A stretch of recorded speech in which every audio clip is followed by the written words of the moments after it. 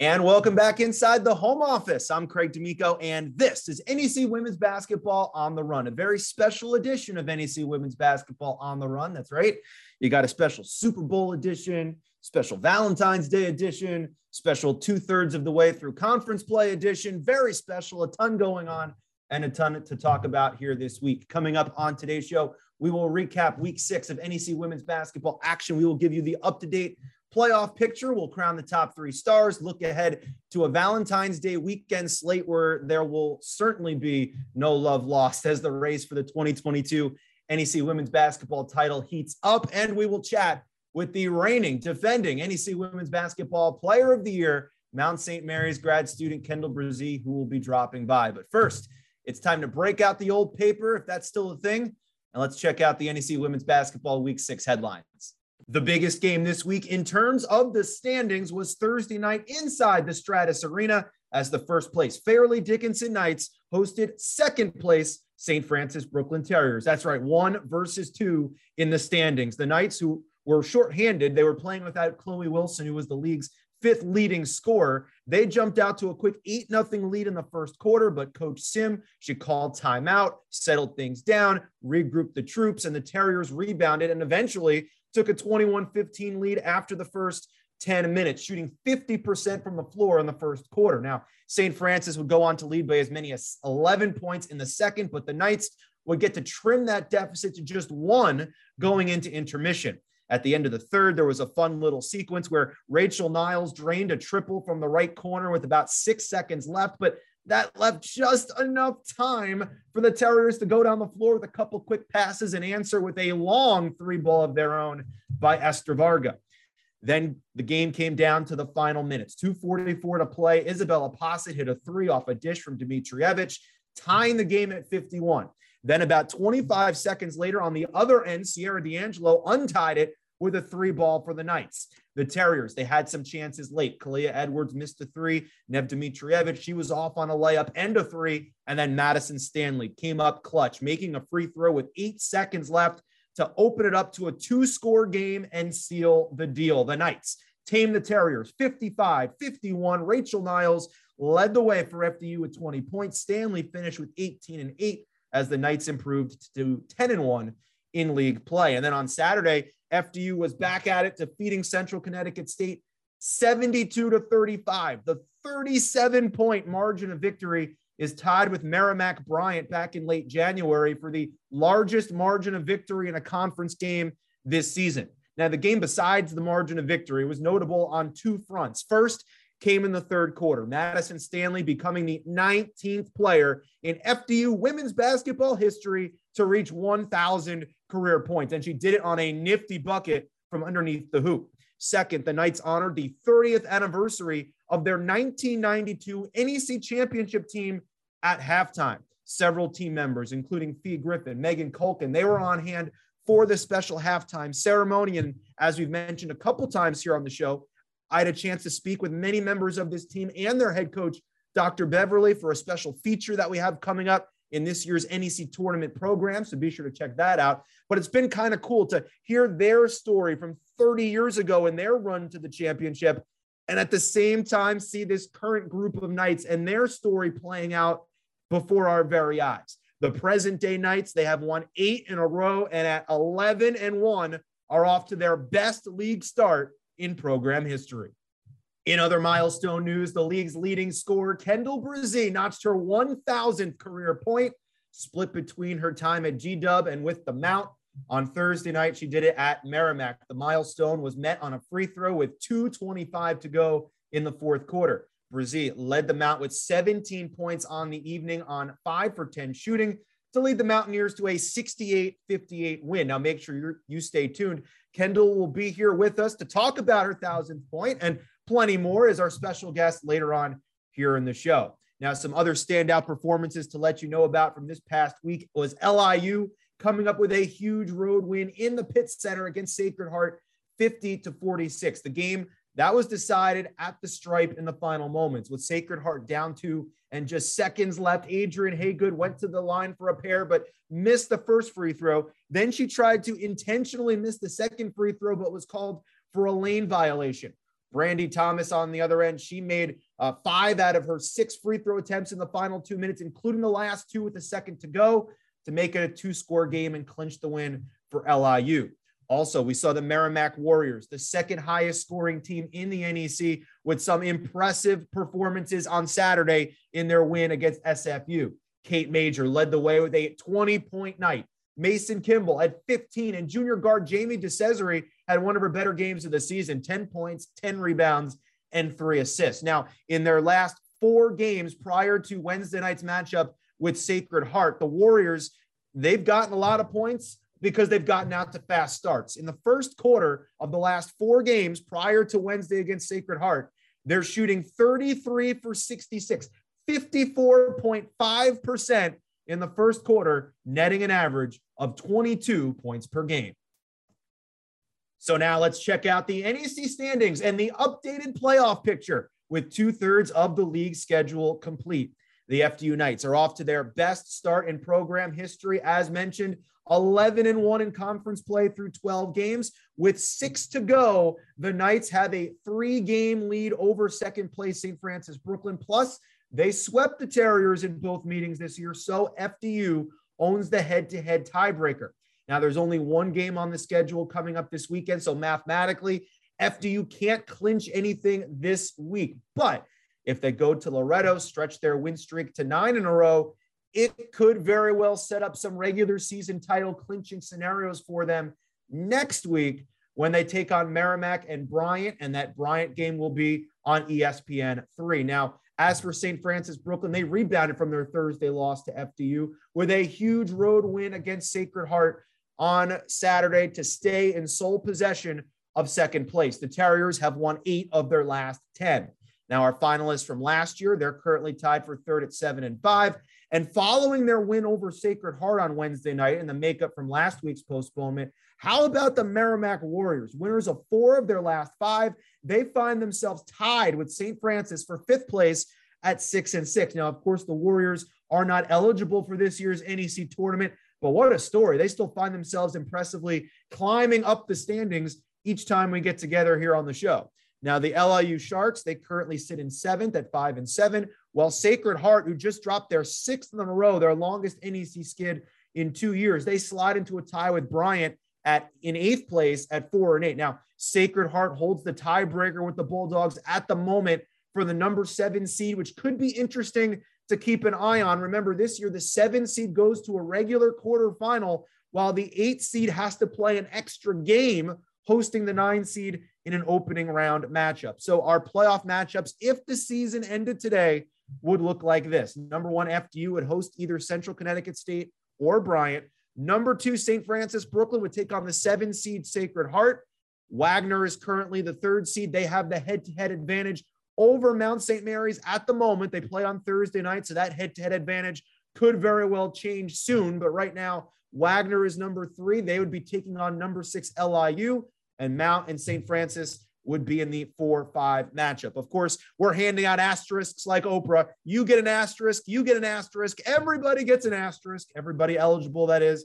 And now it's all about seeding and positioning as we head down the stretch in the 2022 regular season.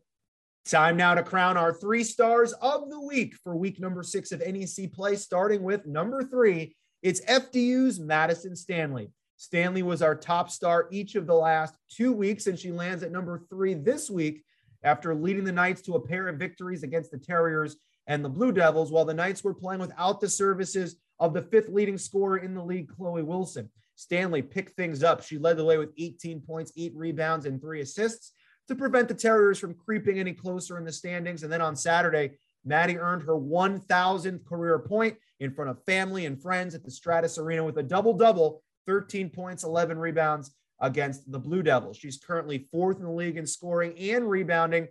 And with a third of the season still to go, one of the top candidates for the 2022 NEC Player of the Year. Of course, this past week, Madison Stanley was also recognized by the NEC as the Player of the Week for a 3rd straight week.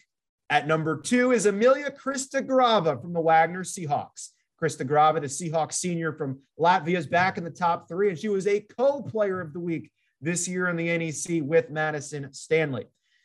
Krista Grava is back in our top three, the number 2 star here this week. She had her highest scoring conference weekend of the year, 23 points, 6 rebounds against Central Connecticut. And then she followed up with 16 points, 5 rebounds against LIU. EKG has led her team in scoring 7 times this year, but has picked it up as of late. She's currently in the top 10 in the Northeast Conference in points per game. And our number 1 star of the week is Kayla Agantovich from Mount St. Mary's. The 6th-year grad student from the Mount is our number 1 star of the week. Agantovich has been around the old Emmitsburg campus so long, I think the administration is trying to give her tenure. Kayla scored 14 points and 6 rebounds against Merrimack, and then followed that up with 17 points, 7 rebounds, and 3 assists against the Bulldogs. But it's not just that. Her ball handling, boxing out on rebounding and free throws, the hustle plays. When she shoots the ball, she makes her shots at a high percentage. She's just playing phenomenal. This past weekend was the first time in her career that she's had back-to-back double-digit scoring games in conference play in the same weekend. Now, she's had back-to-back double-digit scoring games before, even in conference play, but never in the same weekend, the same 48-hour span. Kayla is averaging 9.2 points and 3.8 rebounds, her best scoring average since 10 points per game back in 2018. And this past weekend, she just crossed over the qualifying mark for the league leaderboard. So currently, she's leading the league in field goal percentage shooting at 54%. She's number 1 in 3-point shooting at 49%. And she helped the Mount sweep the NEC's New England institutions this past weekend. Kayla Agantovich, our top star of week 6. And keeping with the Mount, we are now joined by our special guest this week, the reigning, defending NEC Women's Basketball Player of the Year, Mount St. Mary's grad student Kendall Brazee, and her dog joining us there in the background. Kendall, thank you so much for joining us here today.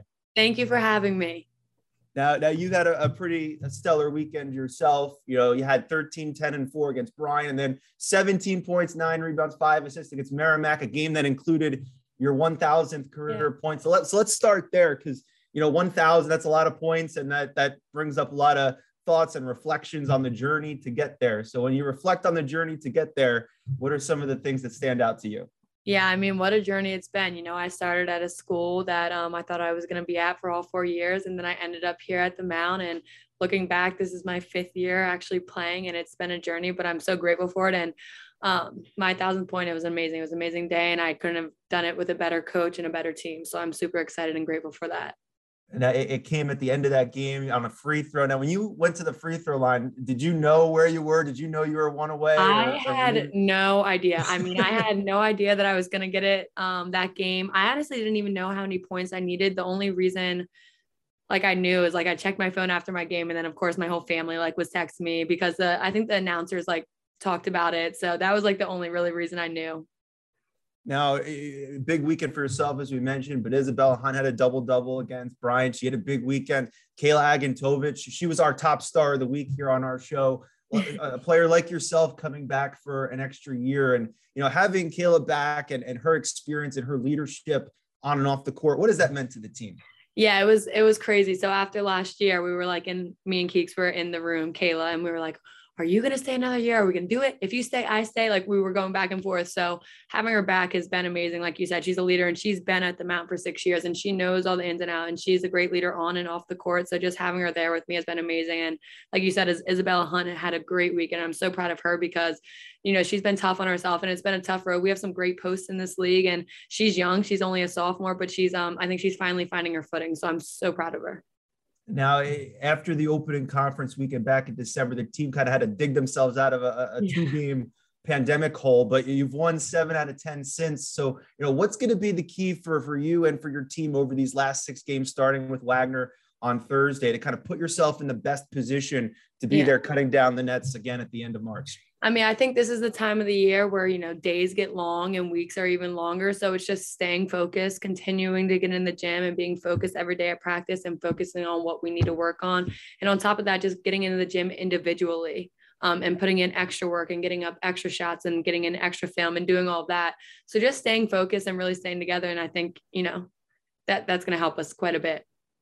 Now, the NEC women's basketball family I know has been following you and your family all year long with your younger sister Ella's fight with cancer. And Grace Grill recently did an incredible feature with you and Ella and your family. If anyone out there hasn't seen it, I encourage you to go check it out. But you kind of addressed it in that piece. How have you managed to compartmentalize and switch from family mode to basketball mode and back and forth during this crazy time? This has been probably like one of the hardest years of my life trying to do that. And I say that with my little sister obviously going through cancer. So it's obviously been the hardest year of her life.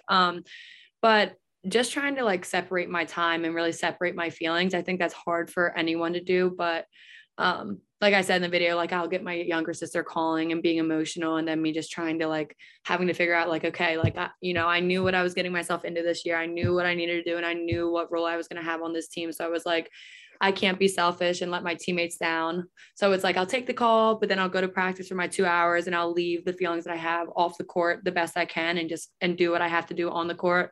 And then right after I'll either drive home. Luckily I'm in a position where I'm only 40 minutes away from home, which has been phenomenal. So every off day I'll go home and spend my days with them. So it's just balance. I wasn't too good at it in the summer and the beginning of the year, but I think I've gotten better at it. And luckily Ella's been able to come to every game, and she'll be traveling to Brooklyn. So it's been a blessing in disguise being home and being able to see them. And just, I've worked on balancing more than I ever knew I had to this year, especially. Well, like you said, it's been awesome seeing her out there at games and hopefully continued good news and positive energy going forward with Ella and with you and your family. Thank you. I appreciate that. Now, switching gears a little bit to wrap things up, we have, get to know. We have some 5 quick questions for you, Kendall. So the first thing that comes to mind, just let it out. All right. Oh gosh. Okay. Ready. Okay. What is your favorite show to binge? How to Get Away with Murder. Okay. What is one thing that you cannot live without? My phone. Is that terrible? That's excellent. Phone and family. That too. Absolutely. What is a pregame superstition of yours? I'm like probably the most superstitious person you'll ever meet, and to a fault. I literally have to do the same thing every game. Like, so it's, we have our pregame. I have to sit in the same spot for my pregame meal next to the same people. I have to shoot and then I have to go straight to my trainer. We do our little thing and then we pray. So I have to hold the same person's hand that I pray with every single time. It's just same like undergarments for every game. Every superstition you could think of, I do. Now, if we took a survey of your teammates, what is one trait or adjective that you think they would use to describe you? Loud, outgoing, competitive, probably competitive. And speaking about that, the last question is about the big game, the Super Bowl coming up this weekend. We need your pick. Bengals, Rams. Who are you going with? Bengals.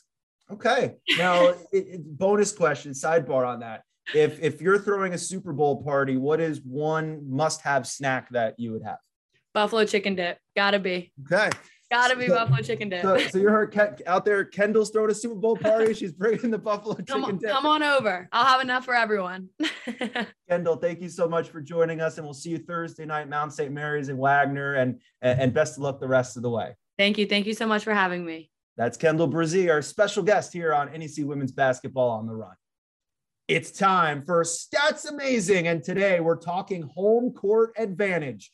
HCE for short is always a hot topic, especially this time of year as teams jockey to be in the top 4 and earn that all-important first-round home playoff game in the NEC tournament. You also have teams trying to claim the regular season championship to potentially earn HCA throughout the entire tournament.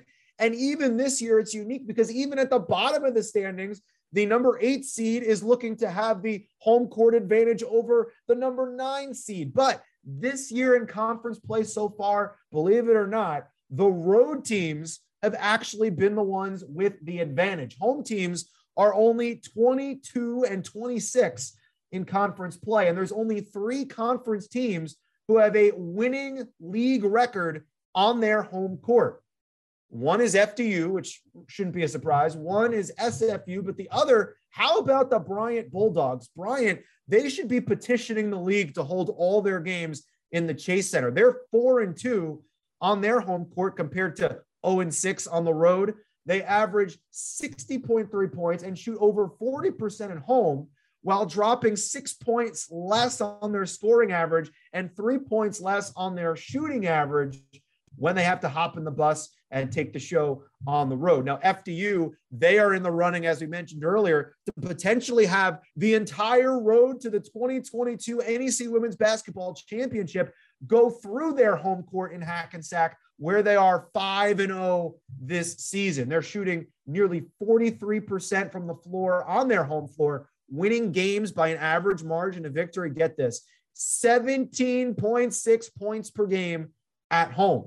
Very comfortable on their home court. And as for St. Francis, they average 3 points more at home than on the road. So while protecting home court has been relatively a challenge, or at best 50-50 this year in the NEC, this crazy league that we all love, not so much for these three teams. Bryant, FDU, SFU, three teams with winning conference records on their home court. And we'll see if they can keep it going and potentially secure some home playoff games as NEC 22 draws closer. Only one game on tap for each team this week. The action gets started on Thursday night with a championship game rematch as Wagner makes a return trip to Emmitsburg, Maryland for the first time since last March to play the Mount. Mount St. Mary's came away with a decisive 70-38 win in last year's final to claim their fourth tournament title and first since 1995. This year, they were scheduled to meet on New Year's Eve on Staten Island as part of the league's opening conference weekend, but Mount ended up having to forfeit that game to the Seahawks, and they've been trying to dig themselves out of that early season hole ever since. But as we talked with Kendall earlier, they have done just that. They've won 7 of their last 10, and they feature the top scoring offense in the league. Now, Wagner started 4-0. They went on that immediate slide, but since then, they've won 3 straight and 3 out of their last 4, and they have the number 2 scoring and the number 2 field goal percentage defense. So hot offense versus very stingy defense, and the key could come from the perimeter as the Mount shoots the 3 at a league-leading 37% clip with many different options that can shoot the 3 ball, while the Seahawks' 3-point field goal percentage defense is top 10 in the nation. We'll see what wins out on Thursday night in Knott Arena. On Friday, 4 games are on the schedule, including the 29th annual Battle of Brooklyn between St. Francis Brooklyn and LIU. The Terriers lead the all-time Battle of Brooklyn series 15-13 and have won the last 5 battles in a row and 8 out of the last 9. LIU hasn't won in this series since 65-62 in overtime back in 2016. Nev Dmitrievich has dominated this series, winning MVP in each of her first 2 career Battle of Brooklyn games. 14 points, 9 rebounds, 15 assists back in 2020, and then 20 points, 5 rebounds, 6 assists a year ago. Now, Nev was shaken up at the end of the game Saturday against Sacred Heart, but if she's healthy and good to go, and she goes off again in Brooklyn this weekend against the Sharks, she would join LIU's Tamika Dudley as the only 3-time MVP in series history. Now, the Terriers won the unofficial battle earlier this year at LIU, 59-53. Kalea Edwards had 17 points, and Amaya O'Brien for LIU made quite the first impression, netting 16. We should also note that while no plans have been made official, this could very well be the final battle between these 2 rivals inside the Daniel Lynch Gym on Remsen Street in Brooklyn Heights. In other action, the Knights will put their win streak on the line in Loretto against the Red Flash, who are back at home after playing their last 3 straight and 5 out of their last 6 on the road. And we talked earlier, the Red Flash, one of the better home teams in the league this year. Merrimack will visit Central Connecticut State, and the Pioneers will battle the Bulldogs. This game could be huge for NEC tournament seeding and positioning down the road. Of course, all games will be available on NEC Front Row and the NEC On the Run app. That'll do it for this week. I'm Craig D'Amico, and we'll see you right back here, as always, next week for another brand new edition of NEC Women's Basketball On the Run.